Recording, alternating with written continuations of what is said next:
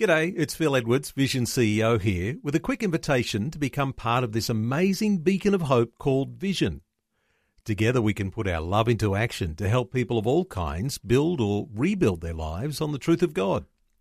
Please consider the part you can play during our upcoming Visionathon appeal, remembering that it's your support that makes Vision possible, including this podcast.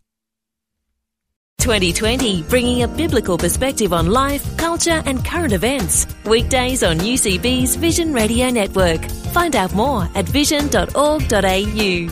Special guest to introduce us to this hour, and someone you would be very familiar with if you're a long-time listener to Vision, someone who does a regular spot on 2020, and that is, of course, our Middle East reporter, Ron Ross, who is joining us today face-to-face. We normally hear Ron on a Tuesday.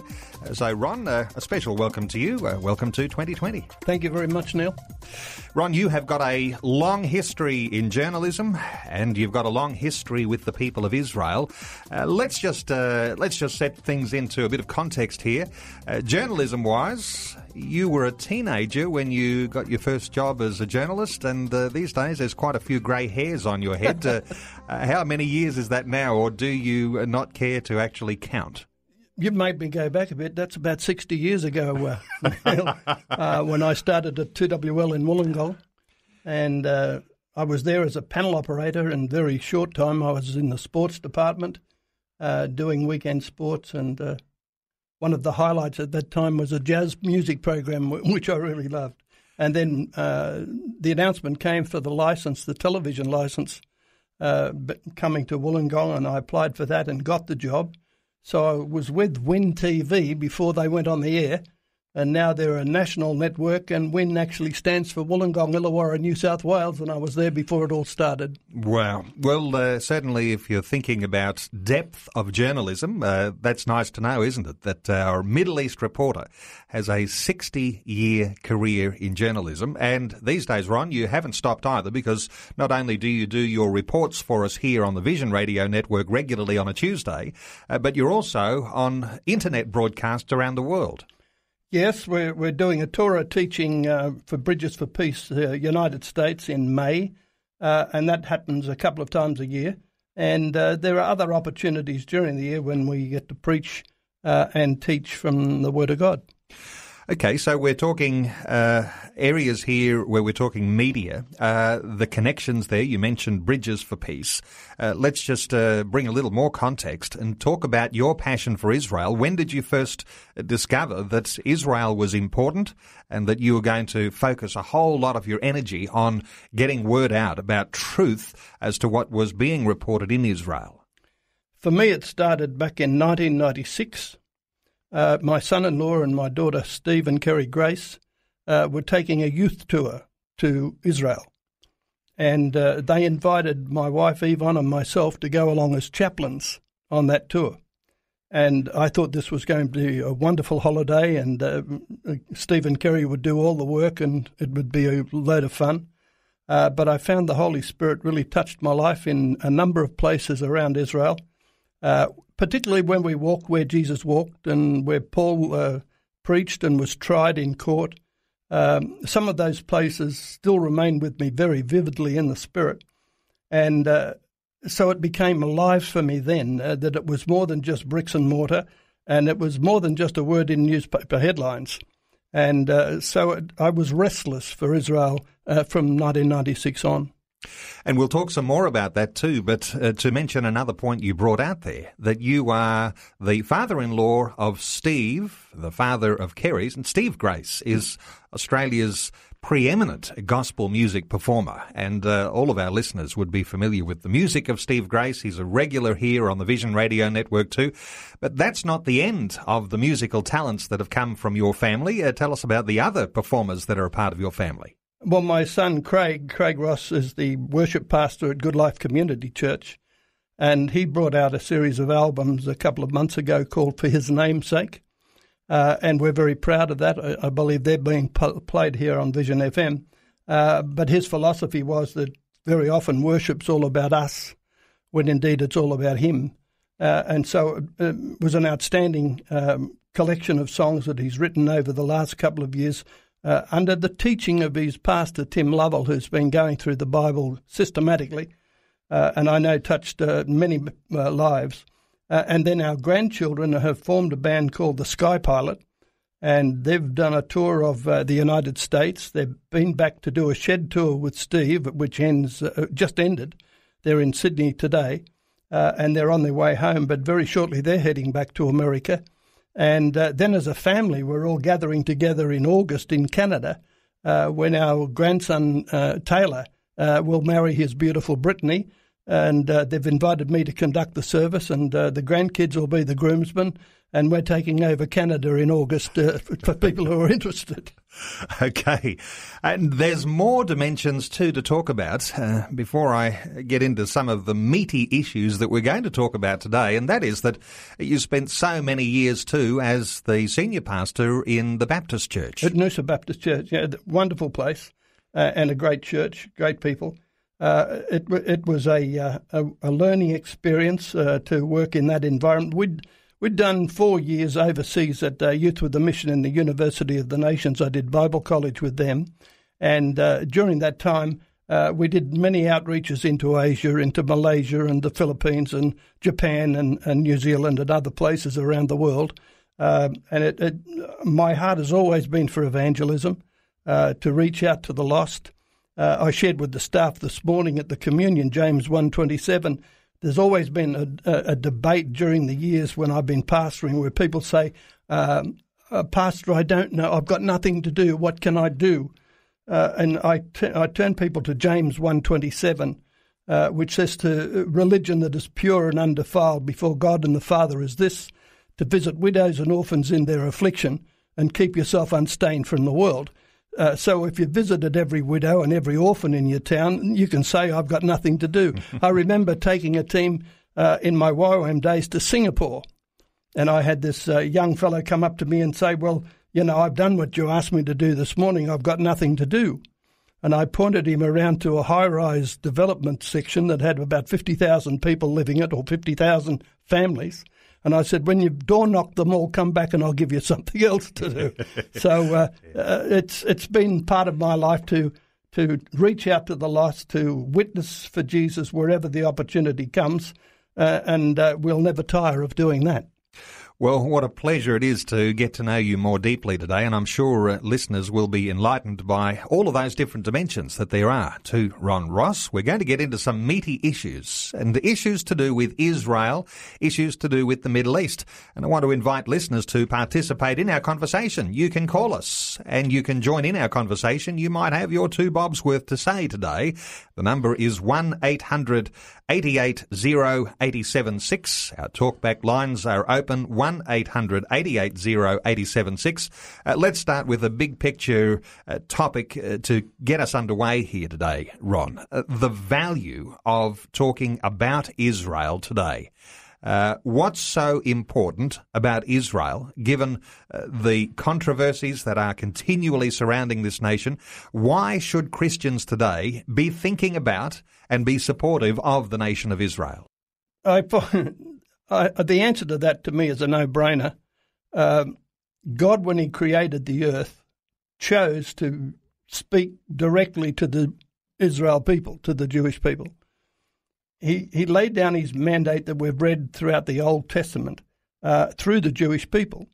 He raised up a priesthood. He called them a royal priesthood. He called them the apple of his eye. And he laid the foundation for our Christian faith from every verse in the Old Testament is the foundation for what we believe today. In fact, when Jesus preached, he didn't preach anything new. Everything he said came out of the Old Testament, out of the Torah, as a matter of fact. But when the Lord chooses a people, he even chose for Jesus to be born as a Jewish man. And it's fascinating to think that if Jesus came along in this century, or in the last century, he could end up in a Holocaust oven. And he could be mistreated in an anti-Semitic way if he lived in this era. And so it's not a matter of worshipping Israel. I think that's very important. Idolatry is a sin. And there are many people who proclaim Israel to the point of idolatry. Jesus is Lord, not Israel. But my job as a Christian is to follow Christ.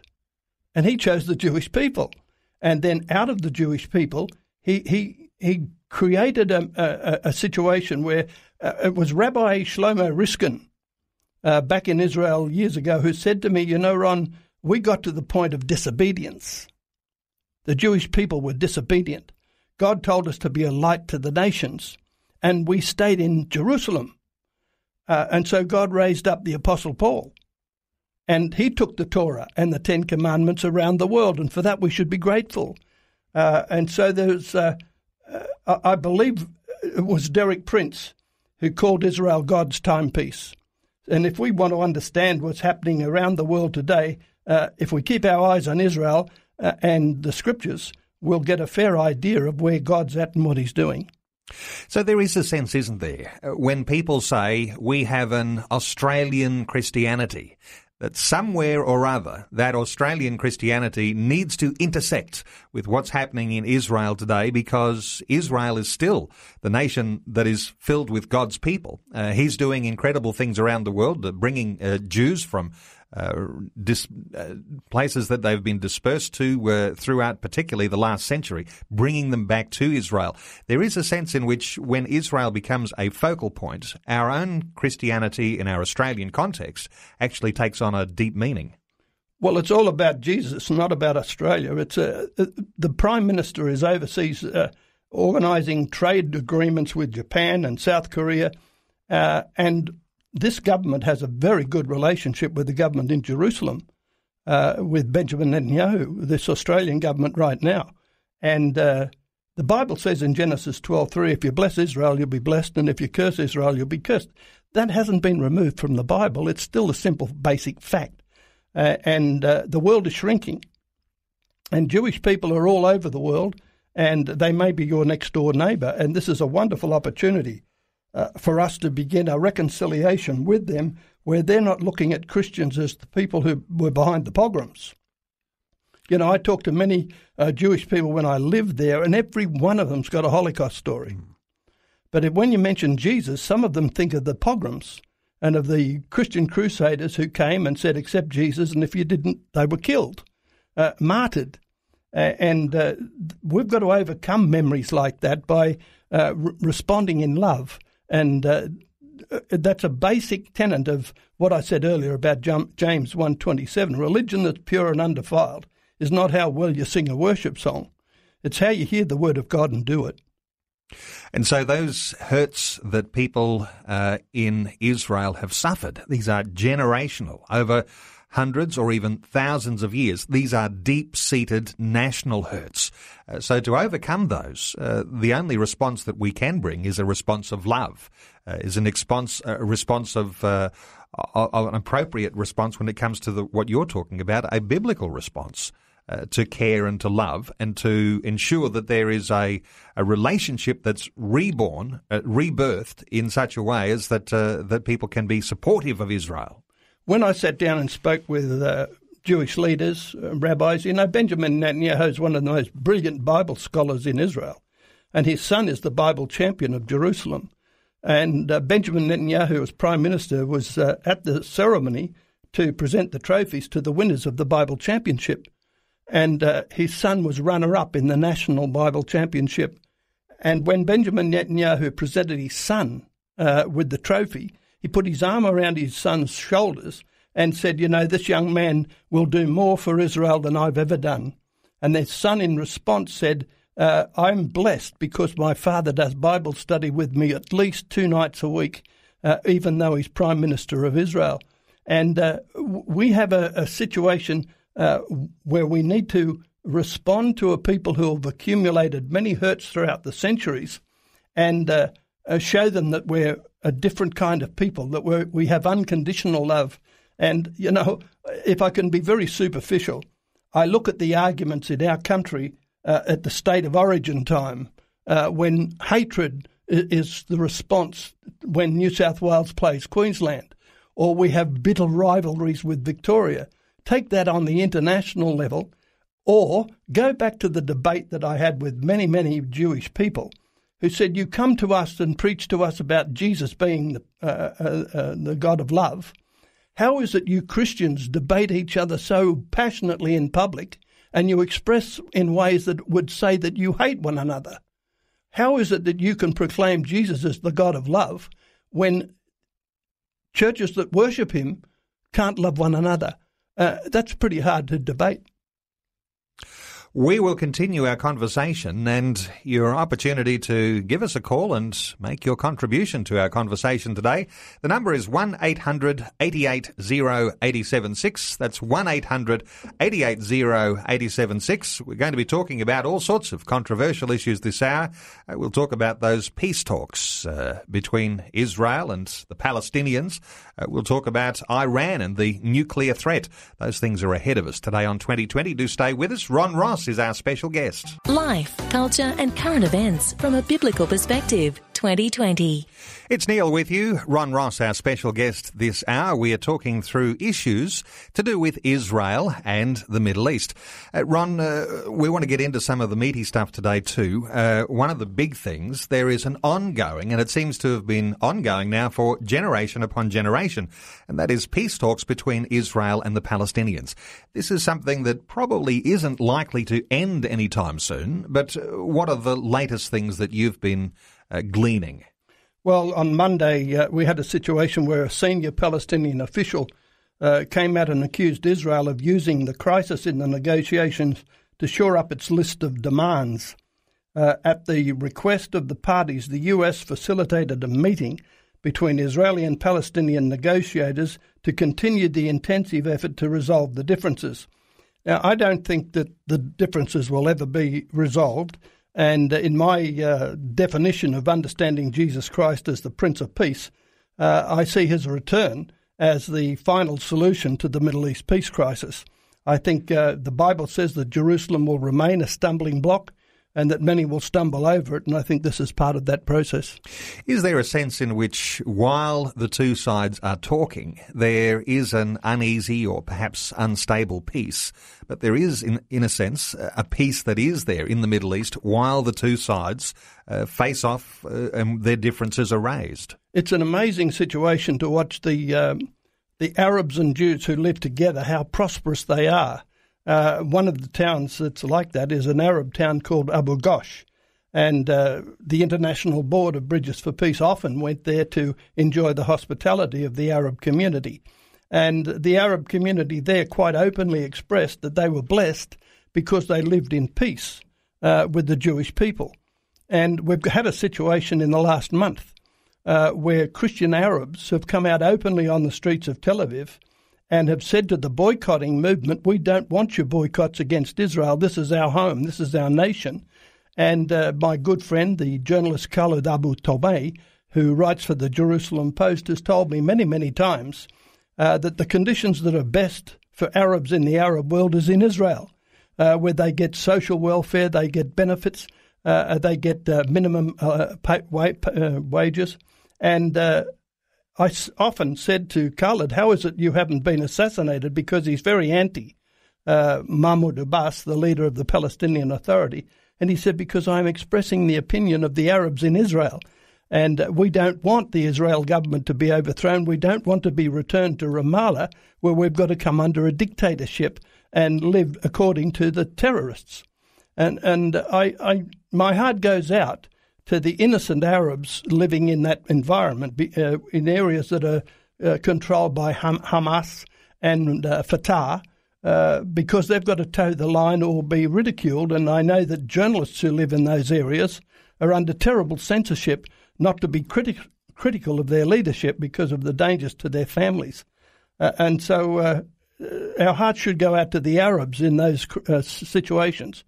But it's a difficult one, and it's one that many a president in the United States has set out to try and solve and made profound speeches about, but they're not getting anywhere fast. Here we are on the other side of the world, and as a journalist veteran of 60 years, you can pick truth in a news item, and you perhaps can easily pick up where there's a whole lot of propaganda, perhaps. What we are hearing through secular media doesn't always line up with your understanding of what's happening and with attitudes on the ground in Israel. What are your thoughts on the way that Middle East issues are reported in the media? We had a situation way back in the first period of time that we were in Israel where we were taken to an area that was being constantly shelled from Bethlehem. And it was a terrible, terrible situation. I was with a group of pastors from the United States, and I looked at the walls around me, and they were all riddled with shrapnel contact. And I had a woman leaning out over a balcony, and I waved for her to come down, and she shared with me how her son used to crawl on his hands and knees to get to the refrigerator to try and get a drink of milk because guns were being fired from St. Anne's Cathedral below. And the whole idea of that was to try and get the Israeli soldiers to respond and to fire towards the cathedral. And then the propaganda would be the Jews have attacked the Christian church. And the other thing that we found very difficult to understand was often when the Western journalists went into that region, they had Arab translators with them, and the journalists didn't go all the way in. They sent their Arab translators, and so they came back with a warped opinion.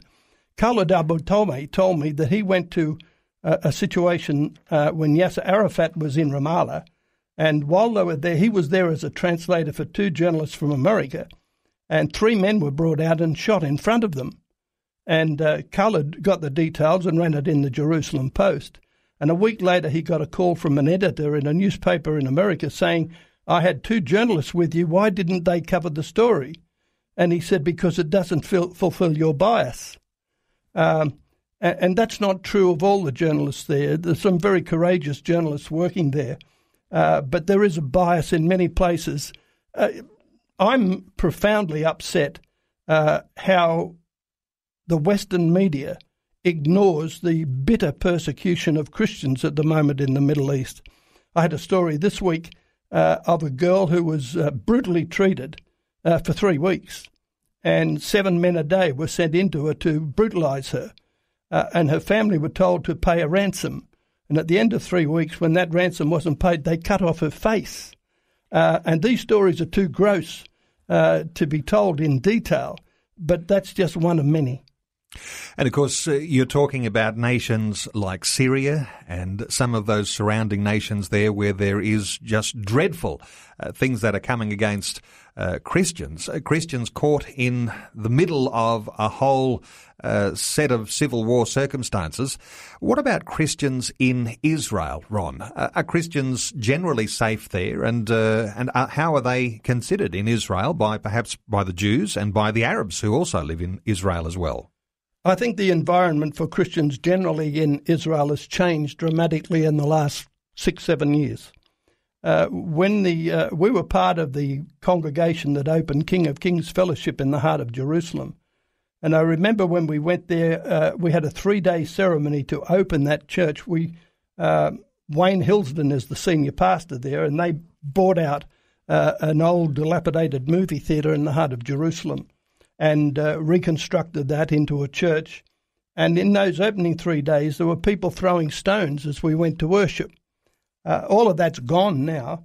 And in recent times, under the prime ministership of Bibi Netanyahu, there's been a softening towards the Christian community to the point where the Knesset unleashed a series of tax benefits for the synagogues of Israel.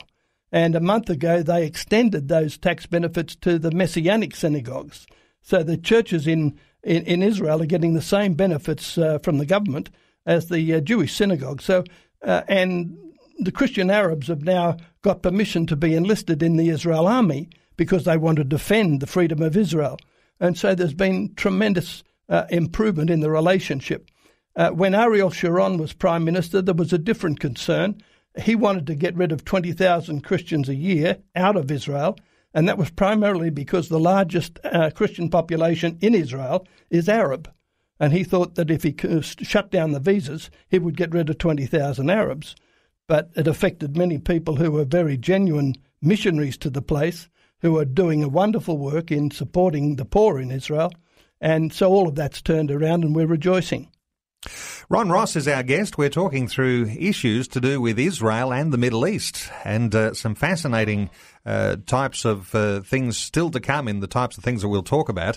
Let's take a call. John is in Melbourne. Hello, John. Welcome to 2020. Hello, Neil.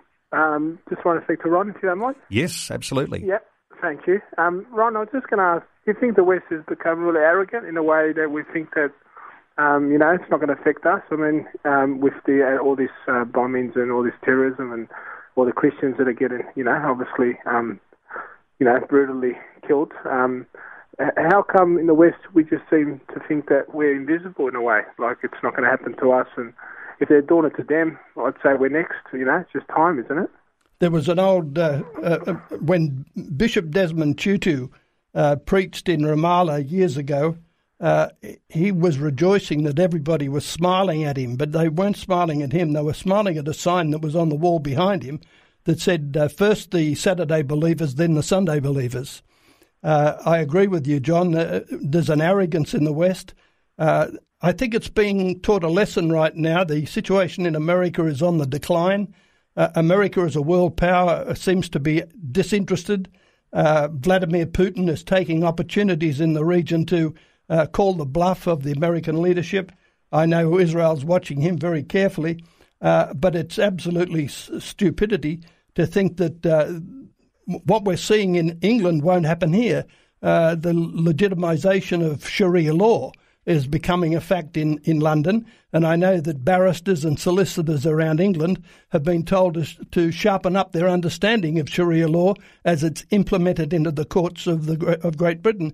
And so this is an infiltration. I think this is more progressive than jihadism. When a terrorist attacks, it draws our attention, but the creeping giant is like a virus in your computer. It keeps gaining ground and it often goes unnoticed. John in Melbourne, thank you so much for your call and being part of 2020 today. When we talk about some of these threats against Israel, we've seen over these years that have just gone by, the Arab Spring, there is very much a spring in the step of Islamic militancy. How much of a threat is that to Israel today, Ron? I don't think, I agree with John. I don't think it's as much a threat to Israel as it is to Great Britain, the United States, Australia and the rest of the world. Israel's very alert, very much on the ball. Infiltration into Israel as a group is very difficult. But in a situation like democracy, we can be very naive at times. But it's a situation where we have to be on the alert. Not every Arab is a dangerous Arab. Some of them are delightful people. I've enjoyed their hospitality and their friendship over the years, and they are as much alarmed about the situation as we are. But I think it would be wonderful if some of the Islamic leaders would speak out against terrorism and bring it to the attention of the world that they don't support it. But, of course, that's a very dangerous stand to have in the Islamic world.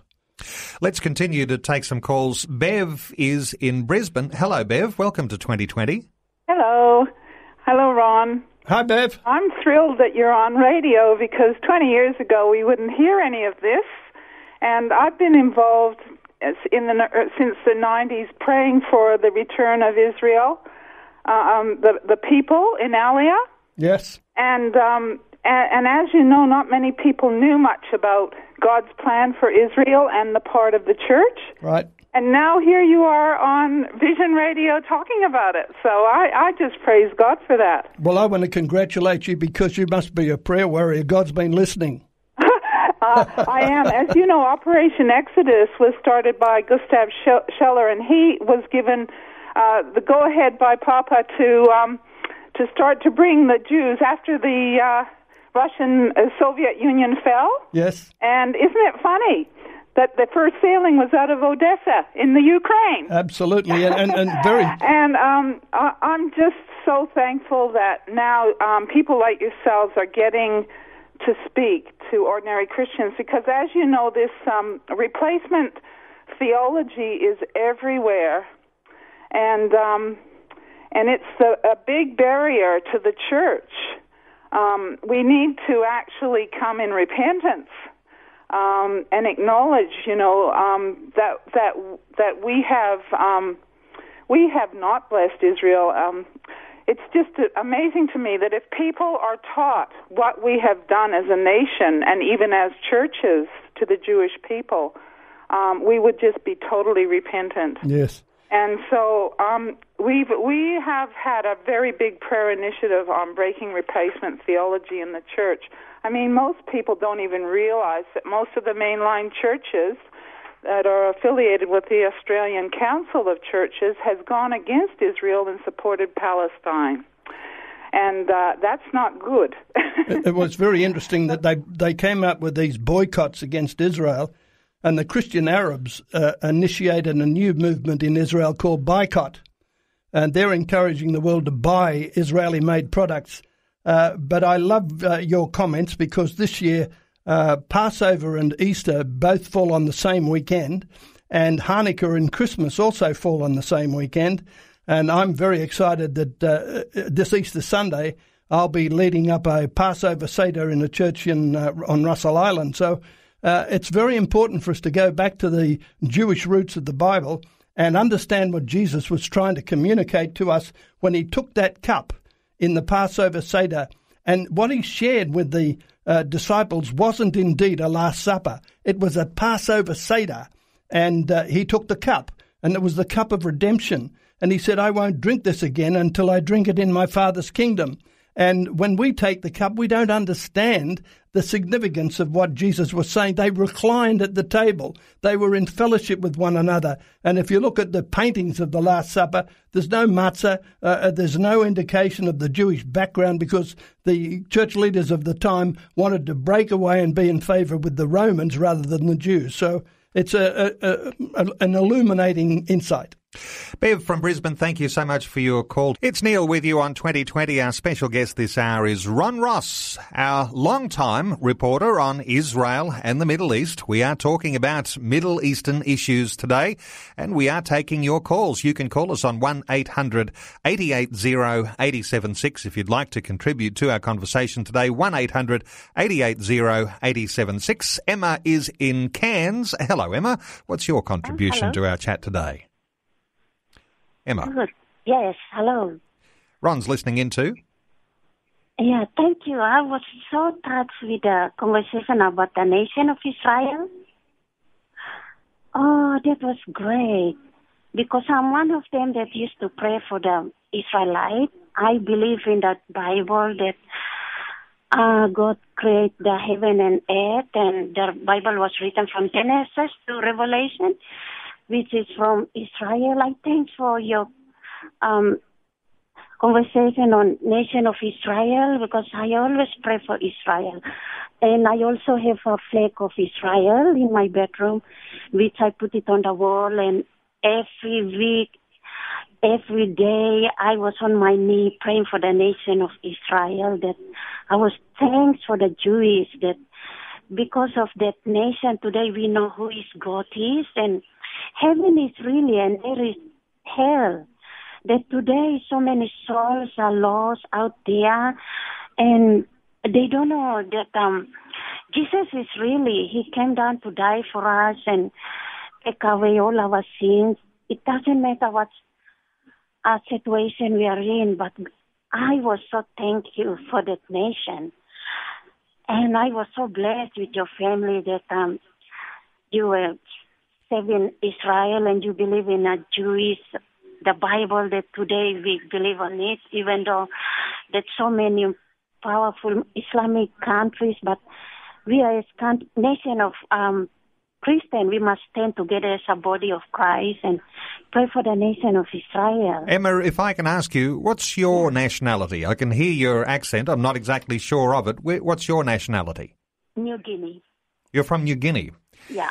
Okay, appreciate what you're saying there. And Ron, when we talk about Genesis through Revelation, the common thread there, of course, is God's people. And And certainly some good sentiments coming there through Emma from Cairns. Absolutely. And, the Bible from Genesis to Revelations is the story of his story, Jesus' story.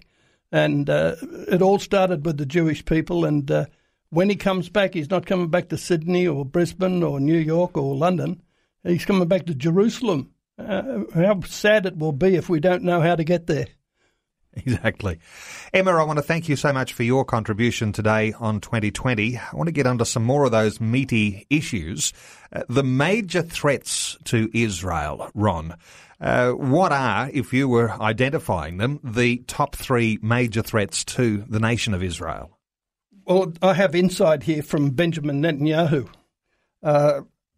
Josh Reinstein is a good friend of ours back in Israel. He's the founding director of a group called the Christian Coalition, and his office is in the Knesset, in the parliament in Jerusalem.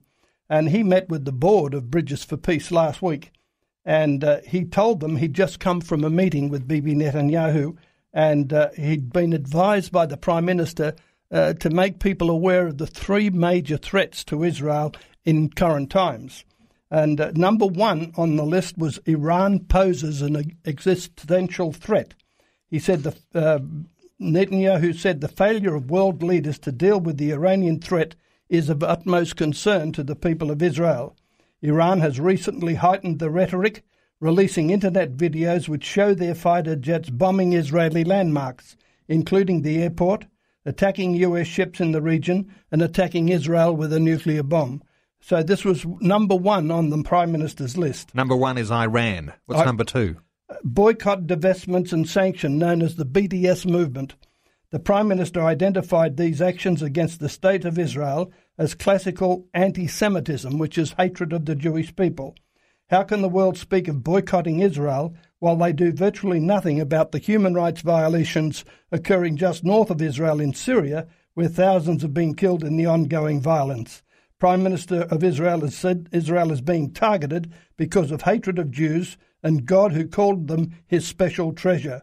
And Becky Brimmer, the CEO of Bridges for Peace, added, as true followers of Jesus, we need to stand up for the people he is bringing home in fulfillment of Bible prophecy, as well as those who are suffering under anti-Semitism in the Ukraine and countries around the world. The number three item, that's the BDS movement, was number two. And the number three is the recognition of Israel as a Jewish state. The Prime Minister is under tremendous pressure, Josh said, to allow for the creation of a Palestinian state fully recognised by Israel. Yet their one demand, to be recognised as a Jewish state, has been denied. The Arab League has sent a strong message saying they will not recognise the Jewish state of Israel. Netanyahu has asked, with a note of puzzlement in his voice, how the Palestinians can hope for recognition and deny the Israelis recognition. So they're the three top. And three very significant issues. When you talk to various groups, when you're doing your internet broadcasts, what do you encourage Christians to do? I mean, here we are on the other side of the world. It feels like we're a long way away. It feels like we don't have a lot of empowerment to do too much.